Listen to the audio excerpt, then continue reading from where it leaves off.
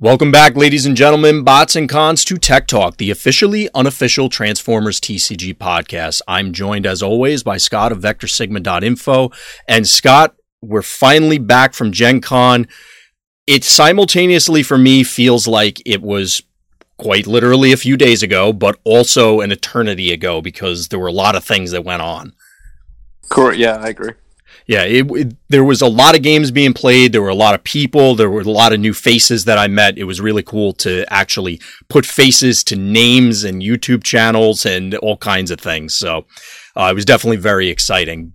But I do have a question for you, Scott, before we dive right into things. So when you first got back from the trip, so you got, because you flew and I drove, but when you got back and you got back home, you pulled into your driveway, what was your first thought when you first got back? Was it just going back to sleep?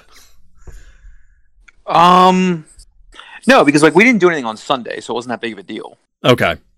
So I just had see my dogs, and I was off on Monday, so it wasn't a big deal. It was basically how am I gonna put everything away, basically.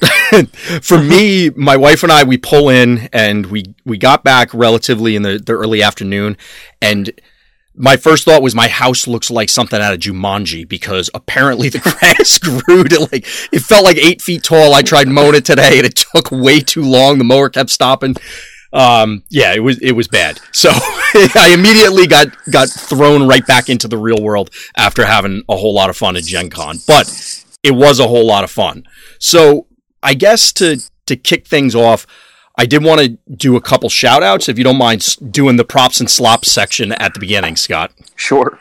So I wanted to give a shout out, of course, to all my teammates at VectorSigma.info. Scott, you had handed me a deck list that got me a top 8 finish. All the other guys, the patrons, everybody was awesome. We had Watsy on site, so shout out to them. It was great meeting the design team and everybody.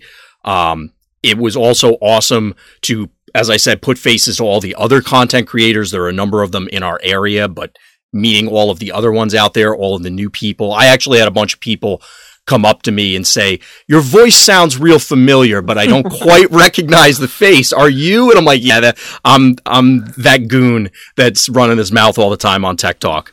So I wanted to give a quick shout out to everybody, and also shout out to my wife, who definitely put in extra effort to help and taking care of me this weekend as we were playing some Transformers. So anything along those lines you want to call out before we jump into it, Scott? No, I mean, it was a good time had by all. The Watsy staff was very open, honest, and gave a lot of their time. I mean, besides, we already have an interview up there with them, but I saw other content creators had interviews with them as well. Yes. And they were very open with what as they usually are, with what they were talking about. Absolutely. And were very engaging in conversations. Thanks to Pastime for putting on the event. I know it can be difficult given the just the vast amount of stuff that was going on between there was an incredible amount of stuff. Yeah, just the Blaster Soundwave thing having to be on sale, and I know it sold out first day. I know it didn't sell out all the other days, but right. They eventually wound up giving them out for prize tickets, which was awesome. Yes. So I have 8 of them. So that was really cool. Thanks to my teammates, thanks to the terrible restaurants we went to at times. Some of them might leave something to be desired, which is something to keep in mind for the next go around. But thanks to the patrons, especially the ones that were that stayed with us, that it made the weekend better to see a lot of you succeed. Some of that was more satisfying than even on my own finishes, for example. Right. Props to all the top 8. Props to Kevin Allen for winning. Props yes, absolutely. Top 4, top 8, everyone that made it. And just props to the number of people that played. We yet again, as expected, it was the largest Transformers event. Each day, the 11 a.m. one of that day was the same one from the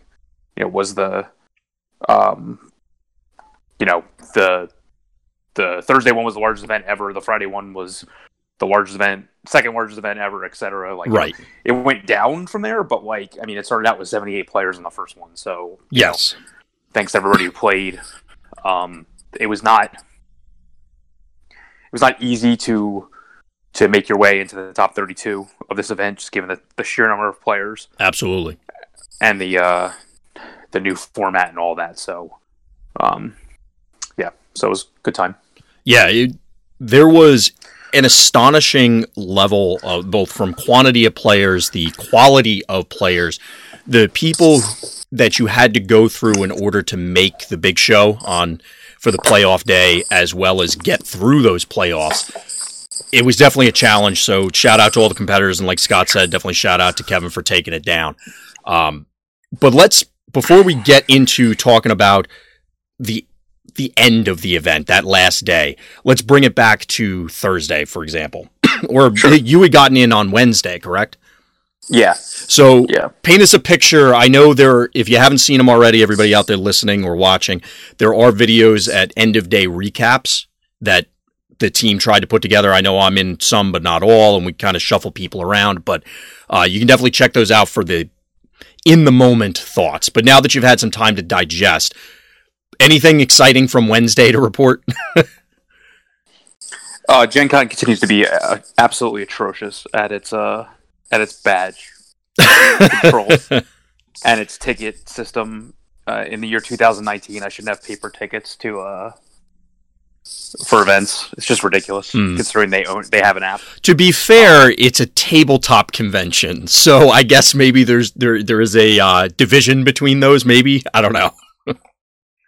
There's 70,000 people there, so fair. Yeah, go ahead. They're definitely making enough money as a convention company to up their technology. At a certain point, there is also a logistical thing where it's just, okay, this is more efficient to do it this other way. Yeah, it's ridiculous. The construction in the city caused us to take an hour to get back from the airport, and so we have reservations. So we had reservations at 8:00 at night for a restaurant. And I'm like, oh, no problem, because our flight's at getting in at 3 o'clock. What? Yeah, well, by the time you get your luggage, and then all this traffic that was occurring, and then this ridiculous Gen Con line, where I couldn't even get my badge until the next morning at 7:30 in the morning anyway, because I had a press badge, but everybody else needed to get theirs, and we had to get our tickets, and I was at the will call, and it's just what are we, why is this line so ridiculous? This is just ridiculous. There's just no other word for it. It's just how bad it is. Yeah, typically for us, my wife and I always end up getting them shipped to us, but because of the way the Transformers events came down, we needed to do the tickets and ended up having to stand in that line. So, yeah, it could have been worse for us, at least. We were in line for a while, but it wasn't as obscene as I saw it on some other days where it stretched outside and around the building. It's just unreal how bad it is. I just don't understand it, considering the day and age that we're in. It's just unreal. No, that makes sense.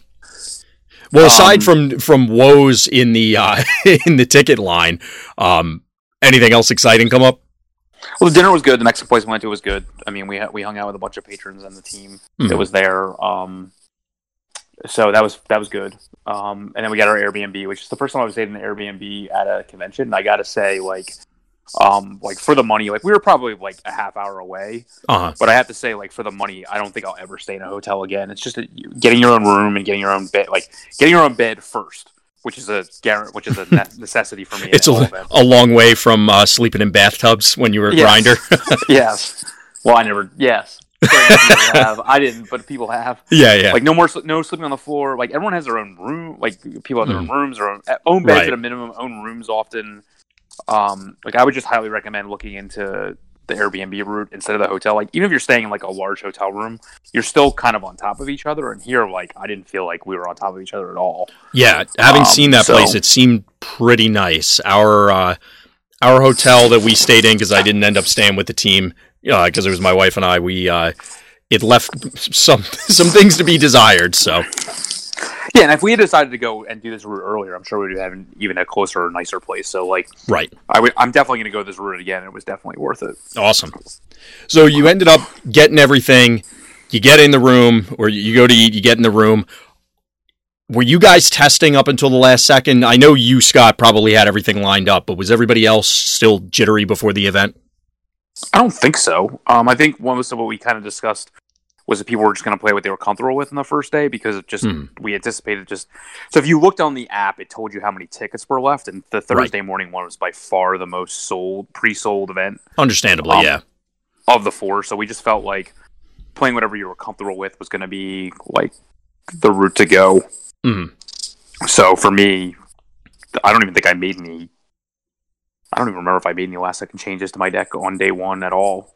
So I think I just went with what we tested. Like the true veteran, he knows coming in. I mean, I was gonna learn. Like, I wasn't testing some. Like, we tested a bunch of the matchups. Like, so it just came down to like being field tested against the what was out there and what people had done with Siege to either update or create decks. So there was nothing more I could really do about it, and I was tired anyway. So because I told you, because I had to lug my luggage around with me this whole time, from getting off the plane until we got to the room. So the Airbnb. So I had my giant bag with way too much stuff in it with me the whole time. So that could be an issue. I could see that slowly draining you. For my part, I ended up I remember saying in Discord months ago maybe, however long ago that this Soundwave versus Blaster 35th anniversary edition was first revealed. I said I said I knew what I was playing. I don't think I advertised what it was, but I was planning on playing Soundwave or a Lionizer deck, or really a Fire Drive deck, but we'll talk about that another time. It ended up evolving. So at least this time, I didn't do what I've done for a lot of local events, which was I'm deciding what I'm playing quite literally on the drive there, or maybe as I'm at the event sitting down trying to register decks, which I actually saw a number of people throughout the weekend. They definitely had that dilemma of I'm holding 2 deck lists or 2 sheets. I'm holding 2 deck boxes. I don't know which one I'm going to play, and they're about to start in 2 minutes. And that was a position I definitely was making every effort to not be in, especially for something this size. Yeah, good. So we made it through at least the night before. The day of, anything exciting before we actually dove into it, Scott, for you guys? So we had to pick up our badges at 7:30 in the morning because we had press badges. So we drove in. We got dropped off on site, picked up our badges, went to First Watch and had breakfast. With a friend of mine that is now going to start playing. But it was Dan, Mark, myself, and my friend John. We had a full-on breakfast. Everything was good. And then because the event didn't start till 11, we had plenty of time. Yeah. So, we got back to this, filled out our deck list and all that kind of stuff. I actually had my deck list filled out the night before. So we kind of just chilled at breakfast for a while because we just had time to kill until 11, so we didn't turbo or anything like that. So we had to get the Blaster versus Sound. We had to get the Blaster versus Soundwave because I thought they were going to sell out. It was going to be harder to get them, so I bought. Dan didn't want his, so I bought 2 on day 1. And so I had to lug those around with me until I left them on the table when I was watching you. But we were going to bring that up later. We didn't get that far yet. I had them on me the whole time. So that was because I didn't want to put them in the bag or anything because I didn't want the box to get beat up. So if for anybody out there who hasn't seen them, the box actually is really nice, and I should have kept it by here, but it actually has G1 style toy art on the back of it, which makes it looks fantastic. Anybody who had the toys as a kid, you're going to appreciate what it looks like. It actually, to me, it looks like a pretty solid display piece almost, but I wanted to play with the card, so I had to crack it open. For ours, it was funny because we specifically, I know my wife had mentioned she went out of her way to say, we're going to get this hotel because they have breakfast. And we go down there and it was literally barren. So we had to scramble from the hotel to get there to try and find something to eat, which is already not a good start to the day for obvious reasons. But we did get there early enough that, we were able to get in line, pick up the Blaster vs. Soundwave set, sit down, start talking to people, just kind of relax before the event, which I'll bring it up in a minute as we get into the actual event itself. It didn't help in this case, but it is something that I try and do in general.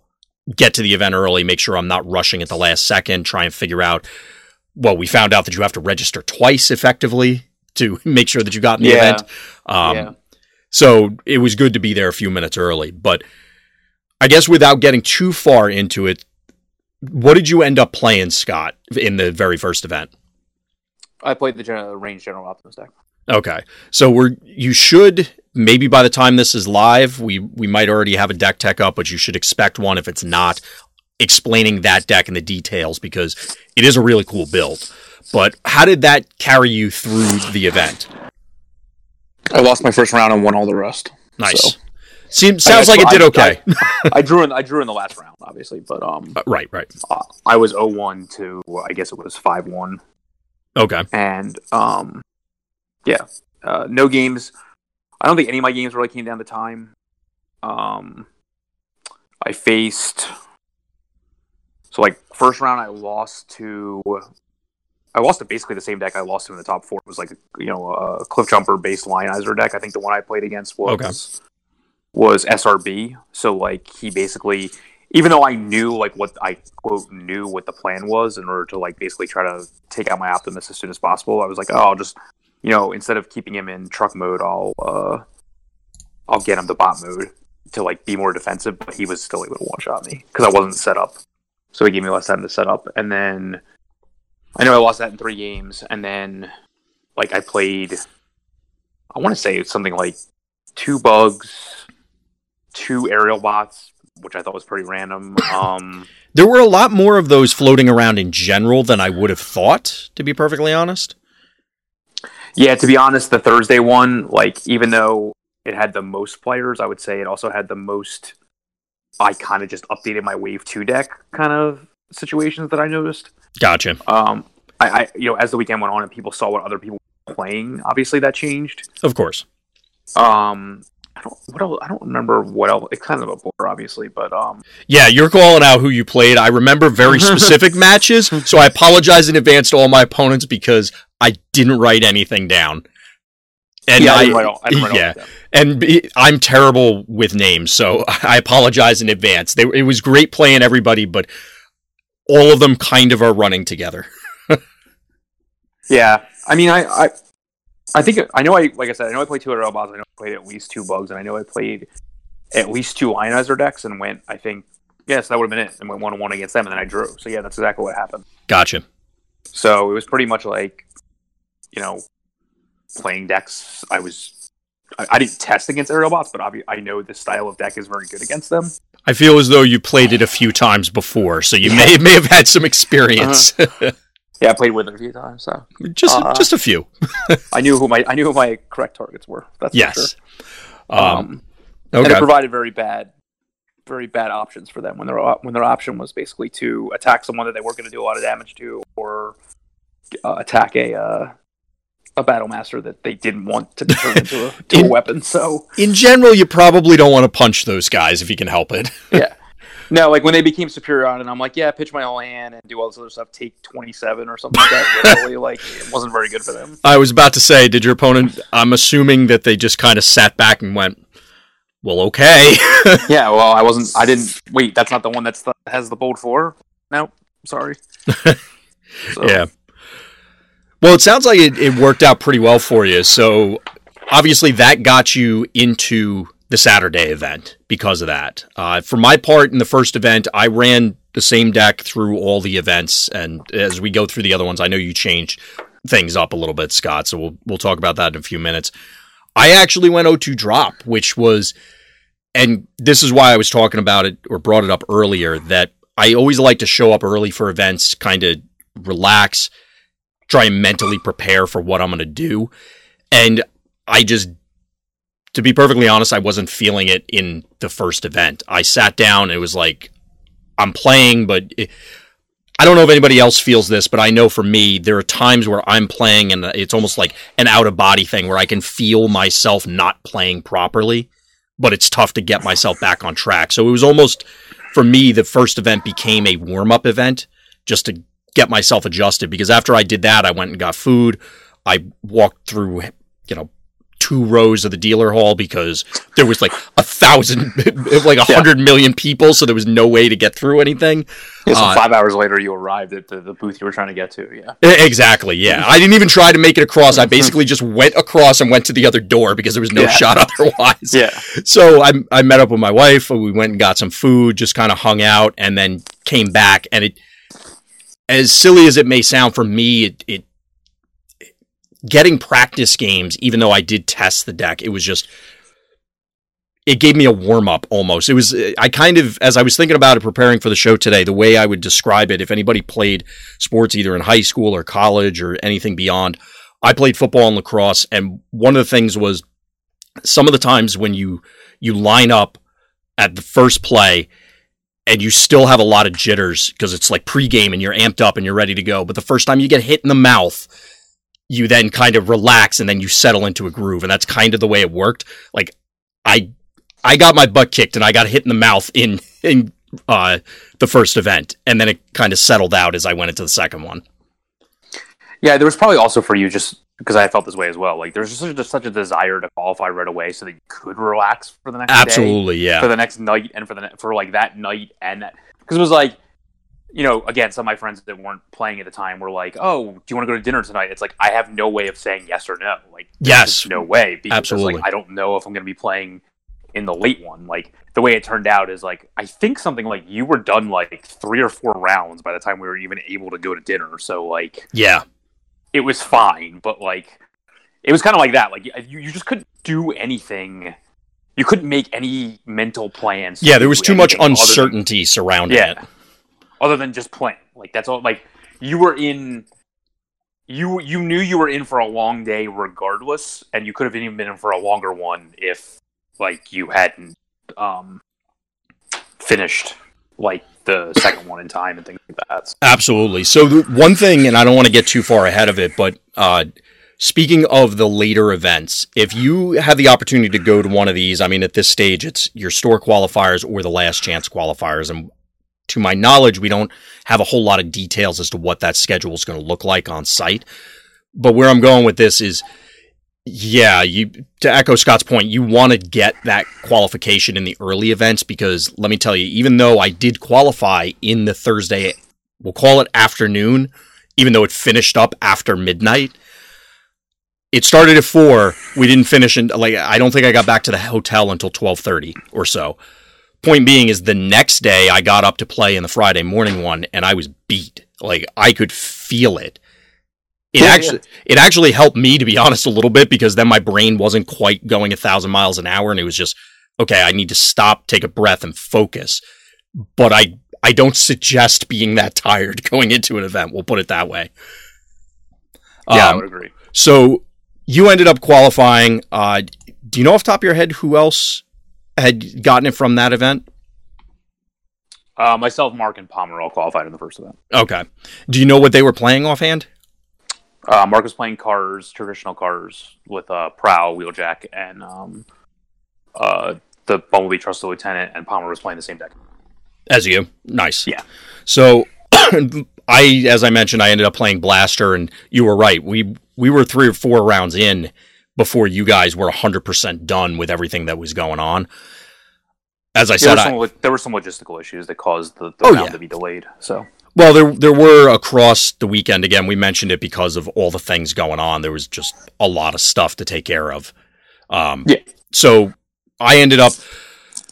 So in the last round, we were trying to figure out whether we could draw in the last round of my event. And it turns out we couldn't because of some weirdness, because of some unintentional draws earlier in the event. And I was lining up against Kevin, our eventual winner. And I ended up beating him there, but he ended up getting in at 8th. So we ended up facing off again later on in the top 32 as a spoiler. But the event went very late. I think our event still had a lot of the aerial bot players, so we had a number of rounds that were going to time. There were a lot of aerial bot versus bugs matchups that went to time, which surprised me to some extent, but it happened. I'm going to try to find it, but do you know your ranking in the like before you went into the last round when you didn't know if you could draw or not? Do you know your ranking? No, we didn't. Before? I don't believe they. At least I didn't see them post standings. So the part of the issue for us, and just to give everybody a picture of what's going on. So you get intentional draw. For anybody out there that's not aware, based on the way the math works out in the next to last and last round, generally the higher seeds can draw the last few rounds and then they're guaranteed. In our case, there were, going into the last round, I want to say 4 401s, a number of X1s, I want to say 6 or 8, and then a bunch of X11s. So basically, if the X11s won and the X1s didn't, or they drew, it ended up being weird so that breakers would determine certain slots. It was very odd. Now, I'm not the one to do that math. That's definitely your territory, Scott, so I'd have to show you, and to be honest, I don't think I have that information. Yeah, I think the main issue is, the easiest way that I could tell people to do it is, like, if you were in a slot going into the round, you are generally okay to draw and stay somewhere within the top 8. You can get passed by people that would get 3 points somehow. Right. But still, generally, like, the safest thing to do is just, like, because I remember in my event, like, I was 5th or 6th and he was 5th or 6th, and we just, like, forget it. We're just going to draw. We're fine. And then, like, I wound up at 7th or something. Like, he wound up at 6th or something. Like, we got passed by, like, one person. Like, it wasn't a big deal. Right. Now, in this case, especially because the process for the top 32 seeding is still very much a black box, as far as I know. It's random. Is it completely random? Yeah. Okay, I didn't realize that was the case. Yeah, I mean, that makes sense, but I was going to say the WotC guys were incredible all weekend with being very forthcoming about a whole variety of topics. I know there were people that were busting their chops about, well, who designed such and such a card? And then whoever it was turned around and goes, well, actually, I did. And it was kind of well, that's a little awkward. And I do want to, okay, on that subject, before we move on, I wanted to point out I was desperately trying to get Matt to sign my blaster because apparently he designed Blaster and he was busting my chops because of some of the things we said before about Blaster when we first reviewed him. So it didn't end up happening because I couldn't find a Sharpie for the life of me, but maybe at PAX, we'll see. He won't be there, but yeah. Oh, well, in that case, I guess not. Womp womp. Well, for the future, we'll figure it out at some point down the road. Yep. Anyway, so like I said, I ended up qualifying that event and then was super beat for Friday. But there were 2 more events, and we only ended up playing in one. And you did change it up there, right, Scott? Yeah, I played Blaster. Now, your version and mine were off by, I think, a few cards, mostly sideboard changes, but a couple things in the main deck. How did it treat you over the course of the event? It was great. The deck's fun, right?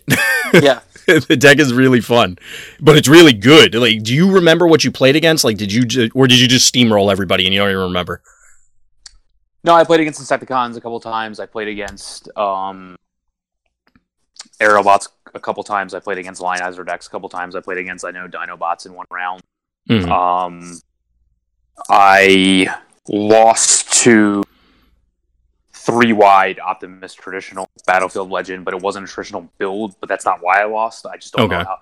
I mean, I lost game 1 as the 4-wide version, won game 2 when we would sideboard down to the 3-wide version, and just basically, I think we went really long in game 3, and like, because I was on the play, my attacks weren't as optimal, for lack of a better term. Right. So, I just didn't have enough good opportunities to actually get at his Optimus before his was suited up, before mine was. So, like, makes sense. It just wasn't as good as it could have been. But so I wound up going 4-2, losing, and then I lost a mirror match to one of our teammates. So everything was. I mean, I went 4-2. I was only one match away from top 8ing again. No one on the weekend qualified, quote, twice. So no pass downs. There were no pass downs or anything like that. So, I mean, for me to play a different deck and understand, you can tell me if you, I know I learned things about the deck, which I hope helped you in the rebuilding of it for Saturday. Absolutely, so, yeah. You know, for sure. That was part of the reason why I had stuck with it, because I felt pretty confident about the deck, but in general, it was, I'm already here. This is the deck I plan on playing on Saturday. I guess I could have not played it to not show more people what it does and how it works. I know there was, and I don't want to take credit for it, but I know there were other blaster builds aside from us. So I don't know if we inspired them or they just said, well, I already queued, so what the hell? I'm going to crack open the Blaster vs. Soundwave and try it.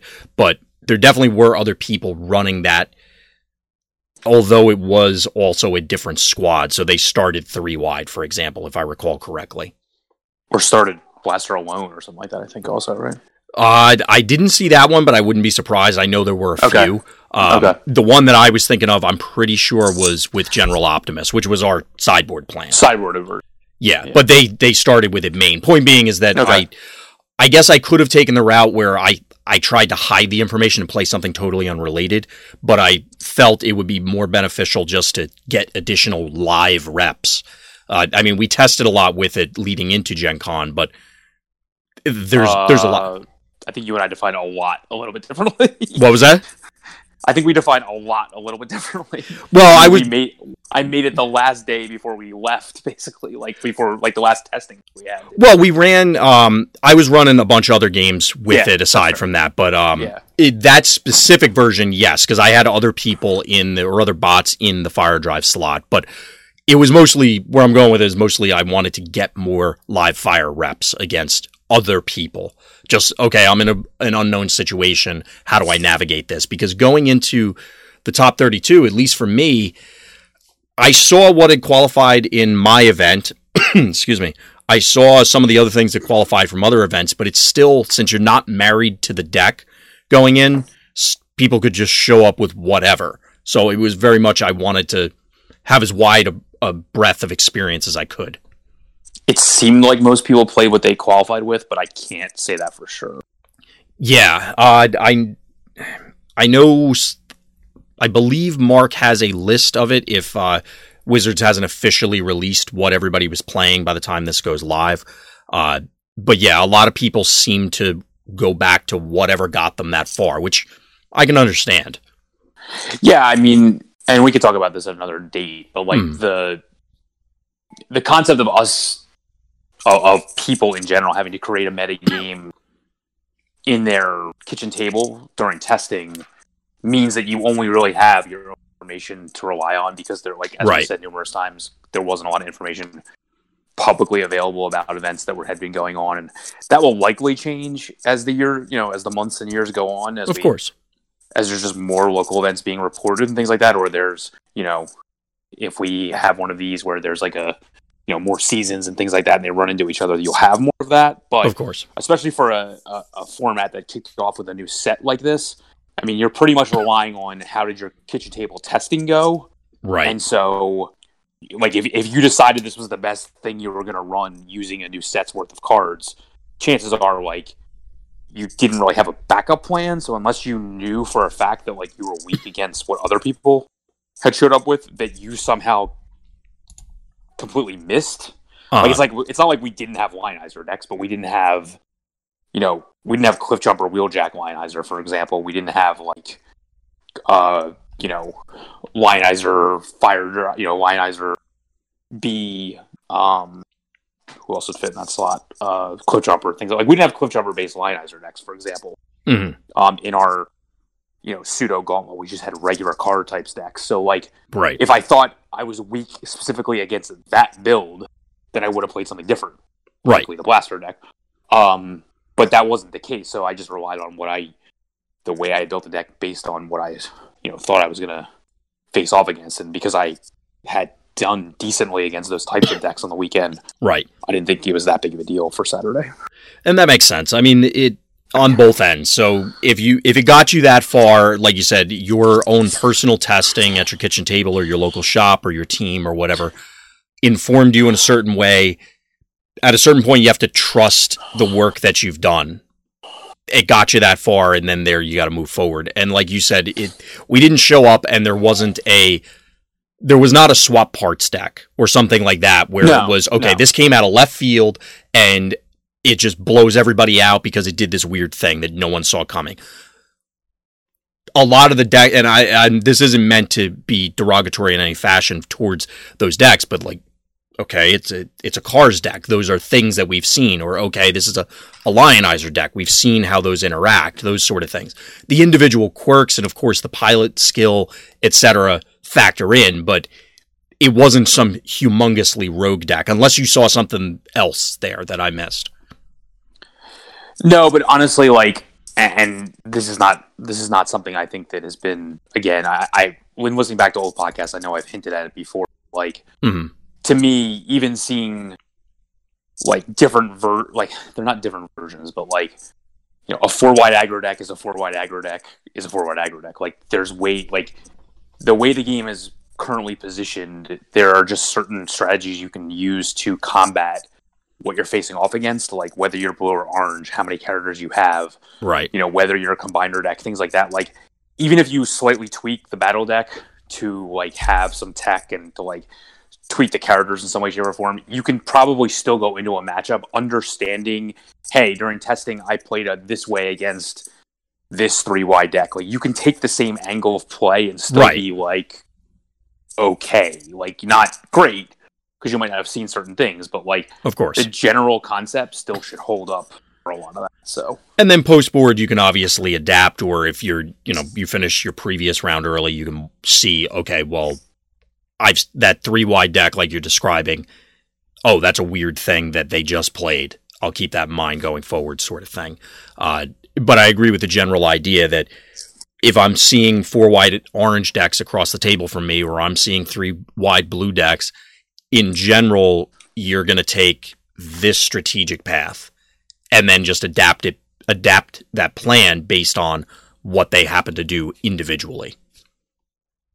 Yeah, and I'm the reason I'm very happy with the decks that we played is because I think both of them offered a different line of play than opponents were used to. Like, oh, for sure.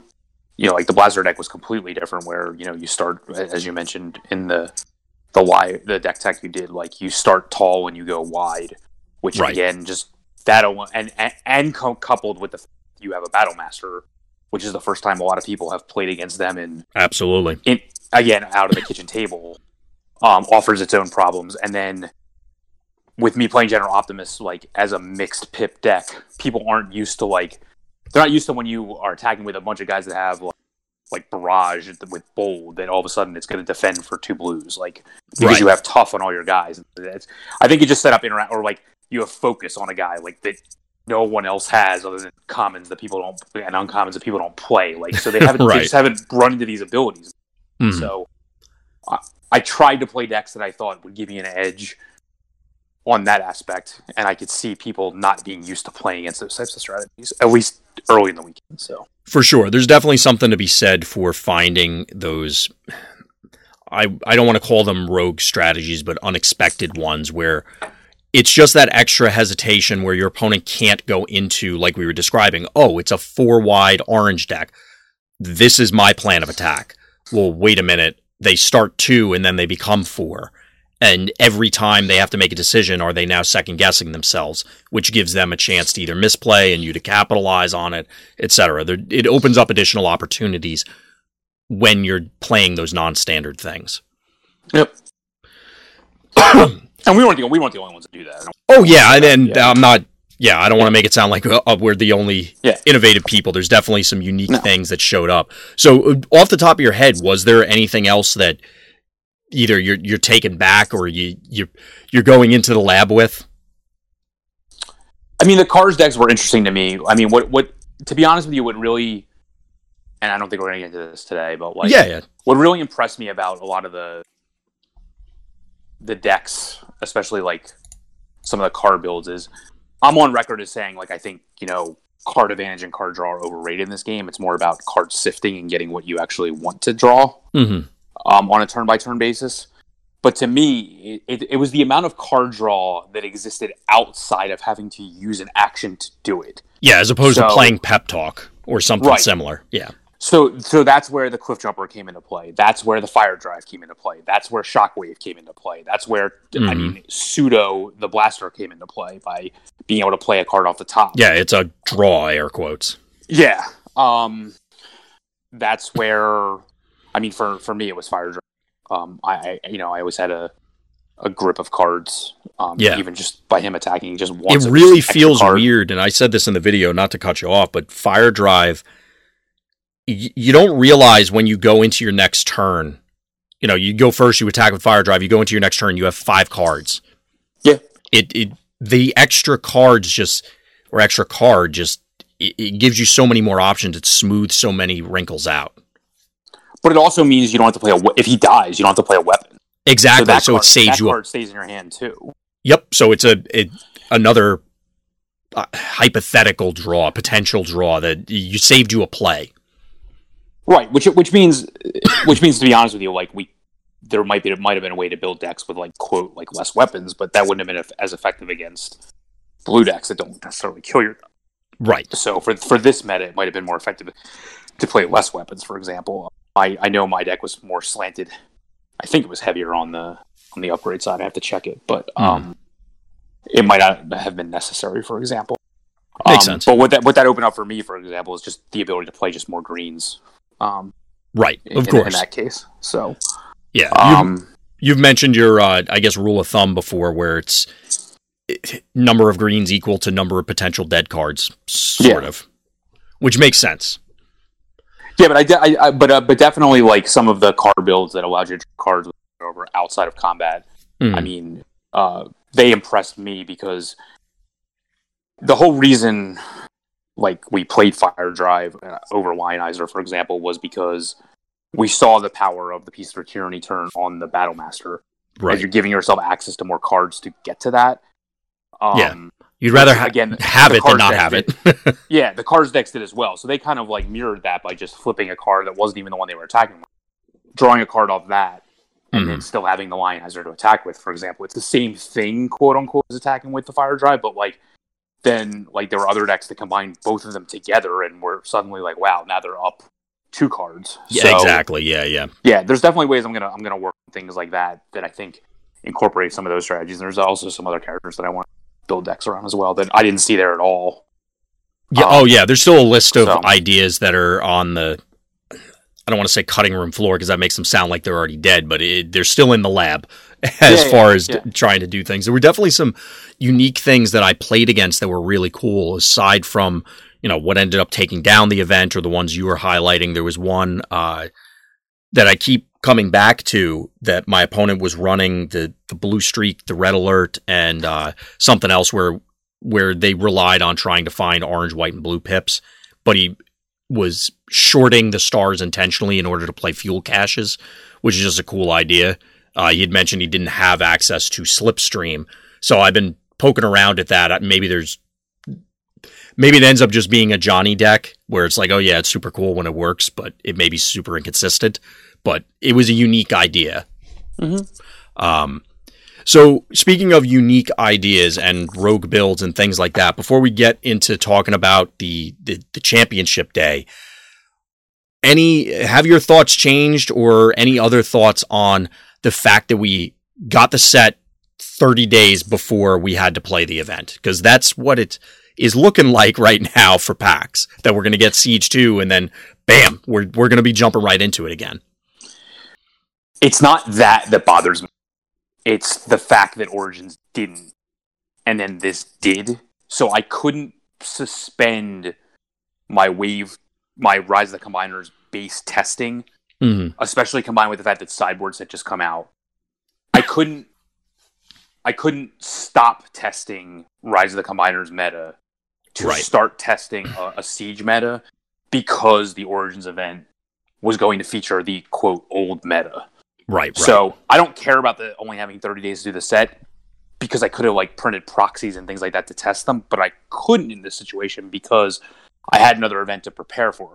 Makes sense. I don't think we're going to be able to avoid that, because this is just when Origins and Gen Con fall. Yes. But maybe next year Origins and Gen Con will both feature the same meta or something like that, or I don't know, Origins will feature the set meta, and then the equivalent of the Blaster versus Soundwave will come out in between. Yeah. And, there's some cards that see play and some things that might change. Like, there's that possibility. Like, when we used to play WoW, that used to happen a lot. Like, there was a set that came out for one event, and then, like, the treasure pack or something like that came out in between. So, like...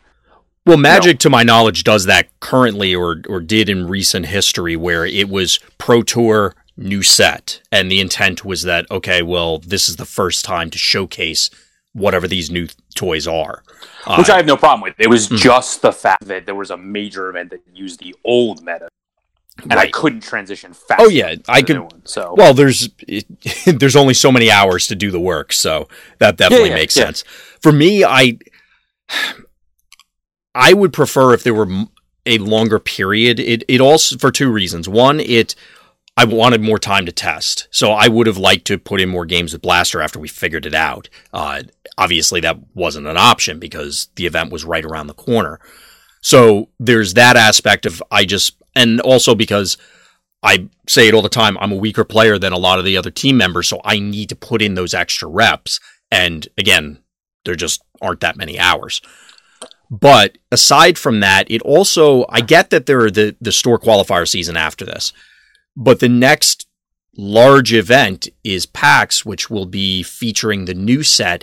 It kind of feels like, oh, here's the big punch for Siege 1, and it doesn't matter for the remainder, almost. I know there will be other locals and things, but I wish there was one other large event so we get, okay, here's all the stuff when people first see it.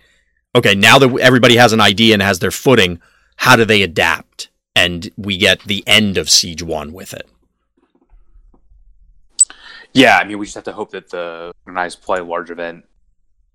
If we have that, that's great. Obviously, I'll take more large events. Of course, yeah. But you have to understand that feeling that you have is unique to those of us that qualified and were able to play at Gen Con, which is not a majority of them. Right.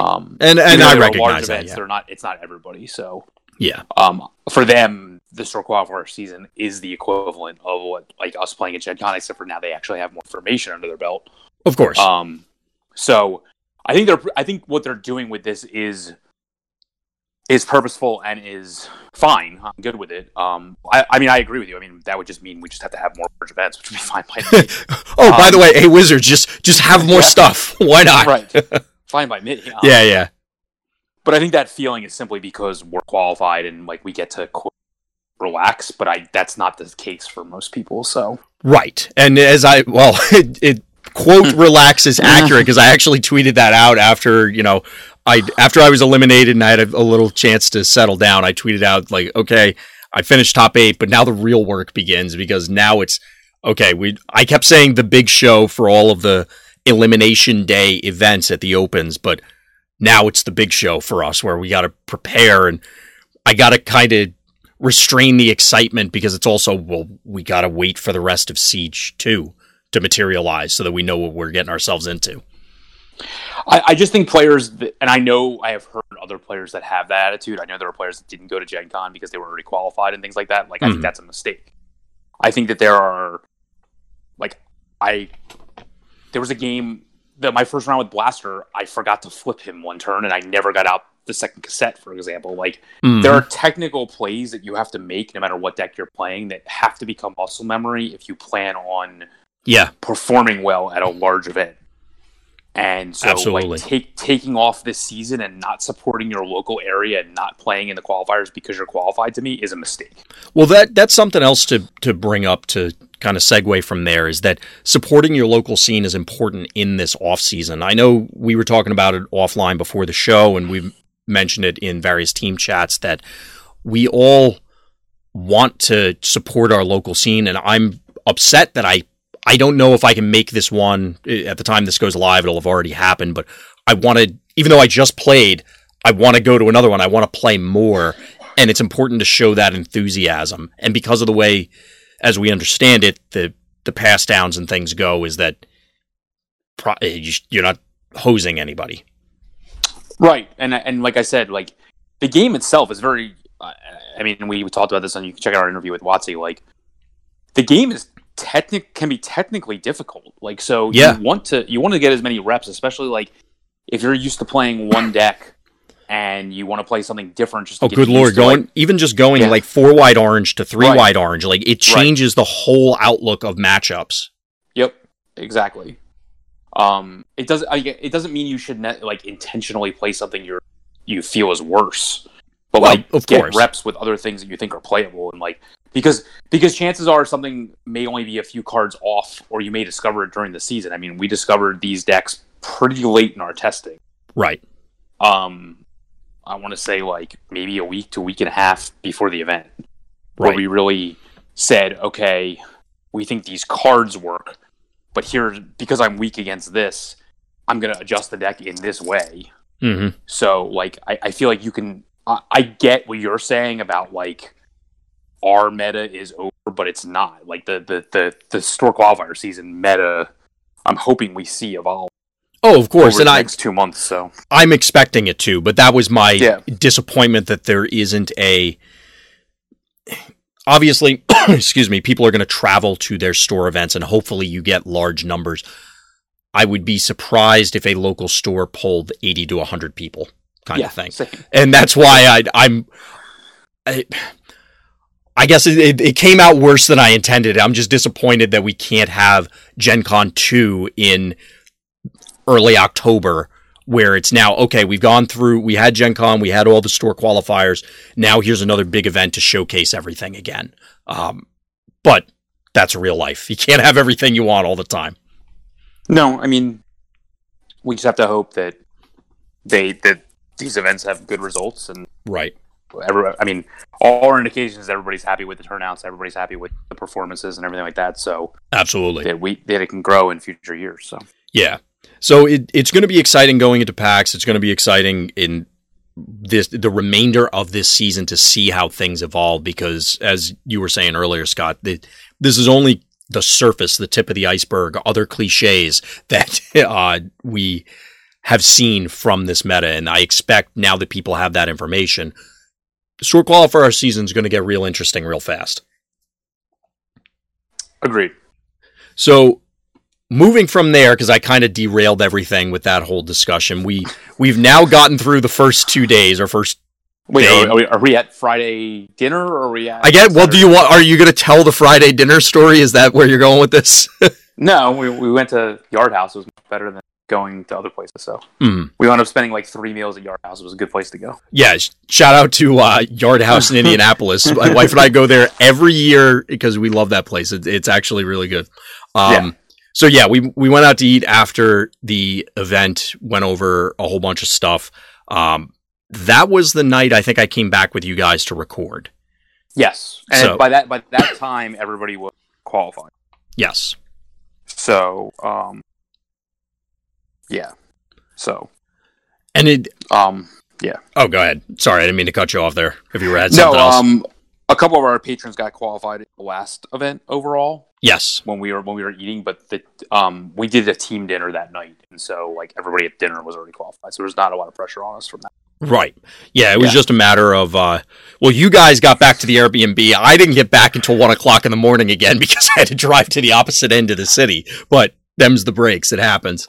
You drove us back. Yeah, because we had a very funny experience with what Mark set his prize tickets on fire for with those ridiculous sodas. Jones soda. Yeah. So again, if you're not sure what we're talking about, definitely go check out the videos because it actually is legit funny. Live on the podcast, text from Wizards. Congratulations on earning a prize with the 2019 TCG Open Indianapolis. Wizards of the Coast has credited your e-wallet account. Nice. There you go. So live on the podcast, nice. The prize comes in pretty quick. They're Yep. It's like they know what they're doing or something. They're pretty good at this. I've heard word on the street, the rumors. So where were we as we got sidetracked by that? Oh yeah, we're talking about we're on Friday night. Yeah, Friday night with Mark's ridiculousness at the recording there. So after that, you and I were talking about last minute changes to the blaster deck. You were making some last second changes potentially to the General Optimist that you were going to run the next day. You can see those blaster changes on the video if you look very carefully. Were they? They're on the table in front of us. I don't even know if you can. I don't think the camera's tilted where you can see every actually card. Make it out. You can definitely see I'm laying out blaster cards. Right. I ended up taking most of the advice. I think I ended up 1 or 2 cards off on the board, and then definitely changed the main deck to suit what we both observed over the course of the previous 2 events, which was another advantage and specifically why I wanted to run it so many times, just to, okay, this is working, this is not working. Again, just more testing. Yeah. Other than that, everybody. So you ran General Optimus, I ran Blaster, Palmer ran General Optimus as well. Dan played General Optimus. General Optimus. Okay. And Mark decided in the. What was that, Scott? You broke up. Mark decided in the morning to run Insecticons. Everybody else ran General Optimus except for you, ran Blaster. Yeah, I know he was debating between Insecticons and Cars, I believe. Which. Yep. It ended up he drew going back to the random pairings for top 32. He just drew a rough matchup, so didn't work out there, unfortunately. So I guess I'll hand it over to you, Scott. Regale us with the story of your top 4 dive.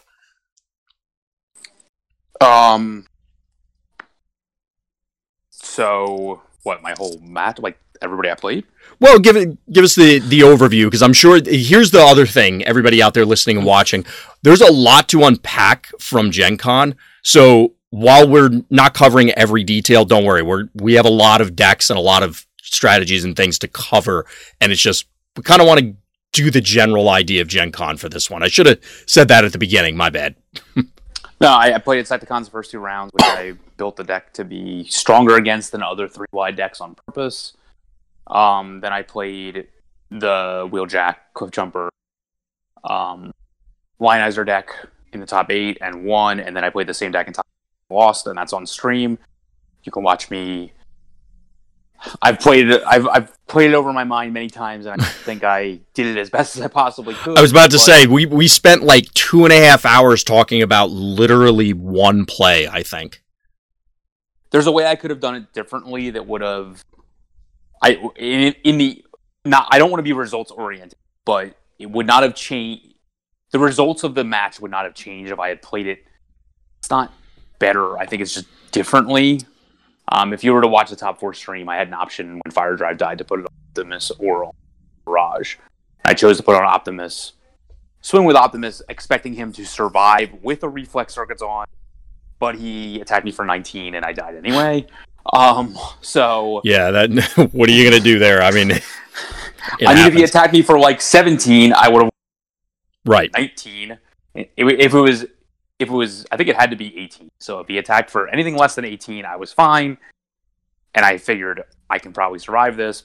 But the issue is if I put it on Barrage, then Barrage just gets eaten automatically. And then we're down to the same situation again. And it just becomes, instead of Barrage versus Wheeljack 1-on-1, and I don't kill him in one hit, it becomes Optimus versus Wheeljack 1-on-1. I can get him with the same 2 cards. Optimus off the bat up to 14. Mm-hmm. Where I need to do, what is it? He flipped 2 blues, so I had to do 16, and I would have done 15. And with the Barrage, I only did 14, and that's why he lived. Gotcha. But if it was the Optimus, I still wouldn't have got there because he flipped 2 out of 3 blues he had. So, like, results oriented, it wouldn't have mattered. So I still think my line of play was correct. We just both did insane amounts of damage to each other in the first few rounds. The games were over in like 5 minutes. So yes, that's definitely true. It was a great match. William was a great opponent. Like we were. I mean, it was a very friendly match. Like it was very fun and like very laid back. Just like, hey, it is what it is. Like there was like it was like we both the Battle Masters were both drawing a bunch of cards. Like it was kind of like we're both just playing our own game. There was no like right. My draw was terrible and your draw was terrible because we both drew so many cards that like it was just kind of it leveled everything. Yeah. So, it was definitely my worst matchup of the 4 in the top 4. Like I would have much preferred to play either of the other 2 because I feel like I built the deck to be stronger against 4-wide decks, given the amount of burn that I had in the deck. Gotcha. And the amount of blues that I have in the deck. But like, it is what it is. Like it was definitely my worst matchup out of the 4. So. Right. Makes sense. One thing that came up, so after I was eliminated, so they put everything on stream at top 4. My wife came by because she was checking in after one of her events because she was off playing in a different tournament or a couple different other tournaments, and she had brought me food. So I'm sitting there because I was ready to pass out. I was so hungry. I was stuffing my face with Taco Bell as I watched like the entire Transformers crowd disappear into behind the curtain where they had the top 4 set up, and then 5 minutes later, they shuffle everybody back out because they didn't want any of the players in there. But it was cool that they had one of the WotC team members as well as Stefan. Is that Jamie from Powered by Primus was the other guy? Mm-hmm. Okay. Mm-hmm. I saw him, and I didn't get the chance to introduce myself, so I know of him. But it was cool that they had players casting the matches as well. And I hope they continue that going forward. Agreed. Yeah, it was definitely cool to have that level of participation for this level of events. So, and I'm more than willing to do that commentary if I'm not Wizards in case you're listening. Yeah, yeah, I think we all would. I think we all want a chance in that limelight because that seemed really cool. So, for my part, I played Shockwave, a 3-wide Shockwave variant. Long story short, I have a lot of press the advantages. So. Yep. You can kind of surmise where that one went. Then I played against teammate John Palmer. As Scott had said, he was playing General Optimus. And I went into the tank for a very long time because on turn 1, I flipped a piece through Tyranny. Obviously, I didn't play the piece through Tyranny, and this will be something that we probably get into because you brought up some stuff, Scott, as well, that when we do our third part of our tournament prep and evaluation series of how we look back at this event and which plays, which strategies, which things did we do or not do that influence things. And one of the things is learning from during the event. And earlier in the event, I had missed a piece through Tyranny play. So basically, after that match, every time I saw a piece in my hand or I flipped it with a blaster or I had a chance to play it, it was, okay, hold on. I'm going to take a minute and figure out, does this actually make sense? Turn 1, it doesn't really make sense. But it was definitely a moment of, I need to run through this and see if I'm going to set up something good or not. And then ultimately after that, I was eliminated by the eventual champion, Kevin. Again, congratulations there. I had played him in the earlier qualifiers, and all 6 of our games were ridiculous. They basically always came down to the last turn. I ended up making 2 significant misplays in that top 8 match, which cost me in game 3, of course. So it stings a little bit, but I know what I screwed up, so hopefully I can fix it going forward, which is the silver lining, I guess. Yeah. And I think, like I said, as part of the evaluation going forward, and we'll talk about this when we do that show, is just being able to pinpoint those things and what caused them, how did they happen, and most importantly, how do you address them going forward? But again, topic for another day. Mm-hmm. So after that, we went and got food with, I don't know if you want to tell the story. I hesitate to say we got food because I feel like we could still be waiting now for that food to come. It was bad. You know what pisses me off is that they canceled our reservation even though we eventually used it, so I didn't even get my open table points, which pisses me off, I think, more Wait, than what? Else. Yeah. Really? I didn't know that. Oh, God. Because what wound up happening was when our friend changed the reservation from 6 people to 8 people and they wanted to back it up 3 hours, they wound up just using that one instead of mine. Gotcha. I didn't get the open table points, which pisses me off even more, to be honest with you. Unfortunate. Just gotta throw that out there. Yeah, I don't remember the name of the place, but I'll be honest, I'm gonna stick to the Yard House when I go to Indy. Oh, I do. It's the Weber Grill. Okay. Yeah, it was. It did not go well at all. It was an unmitigated disaster. Is kind of the way I would describe it. Well, let's see. We got our reservation was at 8. We got there at 6. We walked back to the hall to turn in tickets because I wasn't going to be there on Sunday. Again, that's where I picked up all the Blaster vs. Soundwave, so thanks to Pastimes for putting those available. Yeah. We walked back. Our table still wasn't ready. And now, in fairness, like I said, our reservation was at 8, but we thought, hey, we're here 2 hours early. Can you fit us early? No problem. But then the amount of food that was missing pre and post order was ridiculous. So my recommendation for Gen Con dining, if you're going to take this, is go super high end or go the Fridays hula hands level. Don't do anything in between. Yeah. The Yard House is fine. You're going to pay $20 plate, no problem. Or go to like Butcher and Singer or St. Elmo's and like one of the steakhouses and pay $50. Don't pay $35. It's not worth it. So you're saying, what about the food trucks, Scott? You're not a fan of the food trucks? I mean, did they exist? I don't know. I saw a coffee truck when we walked. You didn't see? Oh, I saw. Did you really not see the food trucks? Like literally right out the front door? Was there daylight during that period? Because I only think I ever walked out of there was for dinner. See, we always get the parking garage that's literally right across from the convention hall. So as we're walking in, we always see him. And I got my island noodles like I do every year because I make a point to do that. I got it on Sunday because Sunday was the relaxation day for my wife and I, where we casually walked through the dealer hall that still took 6 hours because there's a bazillion people, and we got to hang out. That is one thing we didn't mention. Like, so Saturday review with Watsy, and we had our time wrong, so we had plenty of time in the morning. And then we went to go get quote lunch, and then we actually tried to walk the dealer hall. That didn't work because it was a mountain of people. And it's kind of disgusting, and they need to cap this at some point because you just can't even move. Yeah, there was definitely points where there's just a gazillion people. It's strange to think about how big that convention center is, and it's like, wow, there's still that many people that it's wall to wall people. I mean, like, I was ahead of you by like one person, and then suddenly it was like 5 people, and then it was like 10 people by the time we got like. Yeah, it's very much just a stream of. Yeah, exactly. So basically for you only got to see, I guess, outside of Transformers, you didn't see much of the show over the course of the weekend. Is that correct? No, not at all. Yeah, because but I purposely didn't want to go back on Sunday. Like, so I got my flight at 10:30 in the morning on Sunday. So like I knew that was going to happen because I guess I should say I also consciously made the decision to play on the Friday one, even though I used my own advice that we talked about on the podcast. Sign up for all 4 events up front. Thanks Pastimes, I was able to get my refund, and thanks Gen Con for the events I didn't play in. But like, sure, I could have not played on Friday and walked the dealer hall for hours upon hours and probably made it 10 feet. But I chose to play again. So that would have been the best opportunity because we weren't done, of course, usually by 6. So like I couldn't get back to the dealer hall. I'm not playing any other TCGs right now. I don't play board games competitively, so I wasn't like there to test games and things like that. And honestly, like the day just kind of flies by. Oh yeah, and, like, for sure. And I've said this before, like I'm there to do what I'm going to do. I don't care that I'm at a convention. I mean, obviously it's convenient for everybody else that like there's other things to do, but that's not me.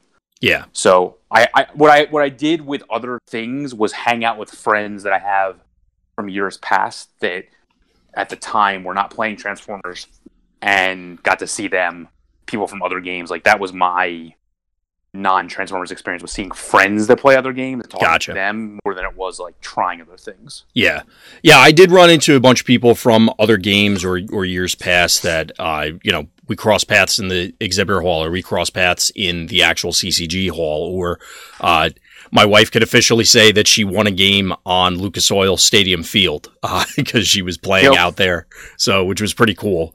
So we did end up, for us, like I said, we went through the exhibitor hall and, tried a bunch of stuff, kind of just do a wind down for the weekend, because obviously, as we were talking about leading up into it and then actually playing in the events, there's a lot of like building up tension, and then it's just, okay, you can decompress now that the event is officially over.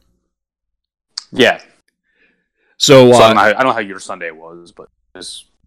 Yeah, it went pretty smoothly. Like I said, there wasn't anything exciting. It was demo this, try that, take a look at this thing. Oh, that's a cool set of sleeves or something that I might want to pick up. Swing by the BCW booth to pick up more top loaders, things like that. Yeah. So I guess as a whole for the event, anything that stood out to you? So, for example, in or at Origins, one of the big concerns was time and draws. There were draws and games went to time, but do you think that the community is following the pattern that I guess Wizards was trying to set forth of hey, you just got to learn, play faster. So the format is more orange-based, which helps not have as many draws currently. That's one thing that is like, but it's not a like coincident causality thing. It's not that. Mm-hmm. The games that did go to time, from what I just actually heard people saying, because I wasn't, some of them was like, there was an air of inevitability where it was like, why are we going to play these 2 turns out? Like, we know it's going to be a draw. Right. There was like, because we weren't going to life totals because it wasn't in the elimination rounds, that didn't exist. So it seemed like, except for a couple of exceptions, the matches were inevitably going to be draws. So it was like, okay, Gotcha. We're not done, let's just draw. And that was it. Like, that was the end of it. So like, right. The rounds past time didn't really go that far. The other thing is, I felt like I always had like time to shuffle up and deal that I didn't have at Origins, where it was like, pairings are up and the round started. That was what happened. Like, that did not happen here. So there was definitely a much better job there. Mm-hmm. It was easier to find my pairing because they had like all the information, so you could look. If you knew your DCI number, you could find it that way. If you had your last name, you could do it that way. So that was smoother. Well, for you, it was easier. For us that have like 12-digit DCI numbers, yours is like 3. So yeah, it kind of stands out. Yeah, it's easy. But no, like, time wasn't an issue for me, and it really for anybody. Like, there was a couple notable exceptions. Of course. But in general, like I said, the air of inevitability seemed to be with, we're going to draw, let's just draw. So people... Not like... Oh, go ahead, sorry. Not like I'm going to go in some tank and like I get to attack with 1 character. I'm obviously not going to kill your 3 guys remaining. Would you say then that just in general the community is adapting, and because they've now had, at the time they had a competitive level event under their belts collectively? Obviously the specific faces may be different, but even the spectators who couldn't make it to Origins, if they went to Gen Con, they at least had the opportunity to say, oh, well, that's how that mapped out. I'm going to be more prepared going in. Do you think that had an impact at all? I would have to think it did. I don't have any proof that it did, but it seems right. that way. Yeah. So aside from the time and draws thing, which again was a big topic from Origins, was there anything else that stood out to you in general, whether it did, like anywhere across the board? I know we talked about the decks and how the meta is going to shape up a little bit, and we'll talk about it going forward, but anything else jump out to you from this event? If we're not going to talk about meta and decks? Well, I mean, if you want to go that route, but I mean, we're obviously going to get into it more in future episodes. There's a lot of Autobots. Way too many. Yeah, there's a lot of Autobots. I wonder why. Yeah. There's certain cards that work well with Autobots, and Decepticons don't have the equivalents. Yeah. Yeah. It's a very orange-based meta. But I expect that to change as people get acclimated to what there is. C.1. Mm-hmm. So it might not change if we don't see .1. Well, yes. There wasn't much. I mean, the cry was to ban. I mean, there was. How do I put this? You trying to be cautious? All right, take a second. How do I put this in a nice way? The players at the event, like there wasn't, for example, a lot of like Optimus Prime Battlefield Legend yet in periphery media at the same exact time the event was going on. There was discussion about banning him, which was a hilarious terribleness to me because he wasn't heavily represented at the event, so I don't know what you're complaining about. But that did surprise me because go ahead. Sorry, he didn't even show up as much and as often as I thought he would, like in the Lancer type build. So like I would just say, I mean, he showed up in a lot of sideboards. Like we sideboarded him in 3-Wide Optimus, for example. I think I sided into or maybe like 3 times a weekend. Gotcha. So like that surprised me a little bit, but I think that's still like the orange bias. I mean, I know people did qualify with 3-Wide Optimus, but I'm not sure the deck got that much out of the set. Right. I think there was a decent amount of siege cards that were. I mean, definitely. That's on true. On the character side, especially. For sure. the 7-drop Battlemasters showed up as I expected them to do. And not a lot of other Battlemasters showed up. Like, I didn't see a single Smashdown. I didn't see a single Night Heat. I didn't see a single Cog. I didn't see a single... I saw Aimless running around, but he didn't... He's 7 cost, so he counts as like the rest. Okay, you're lumping him in there. Okay, yeah. He was the least played of the 3, but... Right. The 7 cost Battlemasters, the other ones just didn't. No Traxodon. I saw Ultra Magnuses and Shockwaves. I don't believe I saw Cog. There might have been a General Megatron floating around. On Thursday, there were Megatrons, but that was the only time I ever really saw them. Gotcha. There were no Firecons. There were no... Well, yes. As much as I wanted them, I really, really wanted them, but I forget who said it first, but I think we all kind of echoed the sentiment of, like, why don't you just play Dinobots? But... There were, like, no Captain Starscreams. There were no... I did see one, and I remember, I think some of the photos, like, the game over from the photo, somebody had a King Starscream in play, I think. But yeah, it was not making a big splash. Oh, there were no Micromasters that I saw at all. Except, like, in Soundwave decks that did not do well, so... Yeah, I don't remember seeing any. So yeah, I saw no Micromasters at all. Yeah, it's definitely interesting to see. They're one that I would put in the category of, if they're going to succeed, they probably needed more time in the oven to figure it out. Yeah, it's just a different play pattern that people would need. Exactly, yeah. There were Metroplexes. Yes. There were no... I mean, I know they were there, but I didn't see it. And well, apparently somebody said that a Menasor almost qualified, but I don't know how. I know there was... 0.1, but... Really? Because I was going to say, I know there was a Menasor, but I forget which event it was, but I thought whoever was running it got thrashed, but I could be wrong. This is what I heard. I don't know. There remain no combiners outside of Aerodance. There was, like, no Dreadwing. There was no... Yeah. Constructicons. There was no... I mean, and when I say no, I don't mean literally was running. I mean, like, not... They very quickly didn't end up at the top tables. Yeah. Yeah. No Predacons, no Dreadwing, no Sentinels. There were no Sentinels, which surprised me. But I mean, even being played as a non combiner, obviously, there were no Sentinels, which was a deck that was in the Rise of the Combiners meta.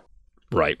So of the decks that were in the Rise of the Combiners meta, I would say that was the one that surprised me, didn't show up hardly at all, but I think it just kind of gotten replaced by the Cars decks. Probably, yeah. Because basically the Battlemaster set up a similar situation to having those free in the scrap pile. Like you get something eventually that you didn't have by getting the weapon. So I think that kind of just replaced that. But yeah, I mean, for me personally, I thought Siege was pretty well represented for what was there. Right. And I still think there's more room to be explored. Yeah. So yeah, I was pretty impressed with the amount of decks that were out there from that set. What he said, because that's pretty much how I feel. No, that's perfectly fine, because I did see, like I said, a lot of interesting things. Some of them look like they had potential, and maybe, a play error here or a deck change there. Maybe they're going to go somewhere. Other ones, maybe not so much, but it was definitely good to see all of it. And I think even the WotC guys had commented that, I don't remember if they specifically said in the interview, but that there was such a wide variety of things, that there were people trying different things. And like you said, that Siege was making a splash, which you'd kind of hope going in, that it's like, okay, I want to try the new stuff. Yeah. So it definitely worked out on that end. So that kind of covers the high level for Gen Con 2019. Obviously, as I mentioned, we're going to dive into a whole lot of other details as in the coming weeks and months as we talk about the spoilers that are coming up, or how they interrelate with the things we saw, or how certain decks are evolving through the store qualifier season. But there's still a lot of things to unpack from this event in particular. And we'll be getting into more detail as we move forward. So we're currently sitting at, I think, about an hour and 20 or so. Scott, do you feel frisky enough to dive into the spoilers, or do you want to save them for a future episode? We should save them, I think, for a future episode. Sounds good to me. So we'll leave our thoughts on Trypticon, and today was Hot Rods, so we'll cover those at a future date. But we do have the spoilers up at all the spoilers up at VectorSigma.info. I changed the Wave 3 link to be Siege 2. So. Awesome. Yeah, I should have called that out earlier. It's a good point bringing that up. So for all of your spoiler update needs, you can definitely check out VectorSigma.info to keep up to date on the Siege 2 Wave 4 cards that are coming out. So I guess that kind of does it for this episode. For Scott, for myself, as always, thank you for listening. Thank you for watching. And please tune in next time for more Tech Talk. Hey guys, Dan here from VectorSigma.info. We wanted to take this moment to thank all of our patrons for believing in the service we're providing. If you're not yet a member of the Patreon, feel free to click on the link for other podcasts like this one, or verse videos, or any of the other great content that we provide on our YouTube channel. Thanks, guys.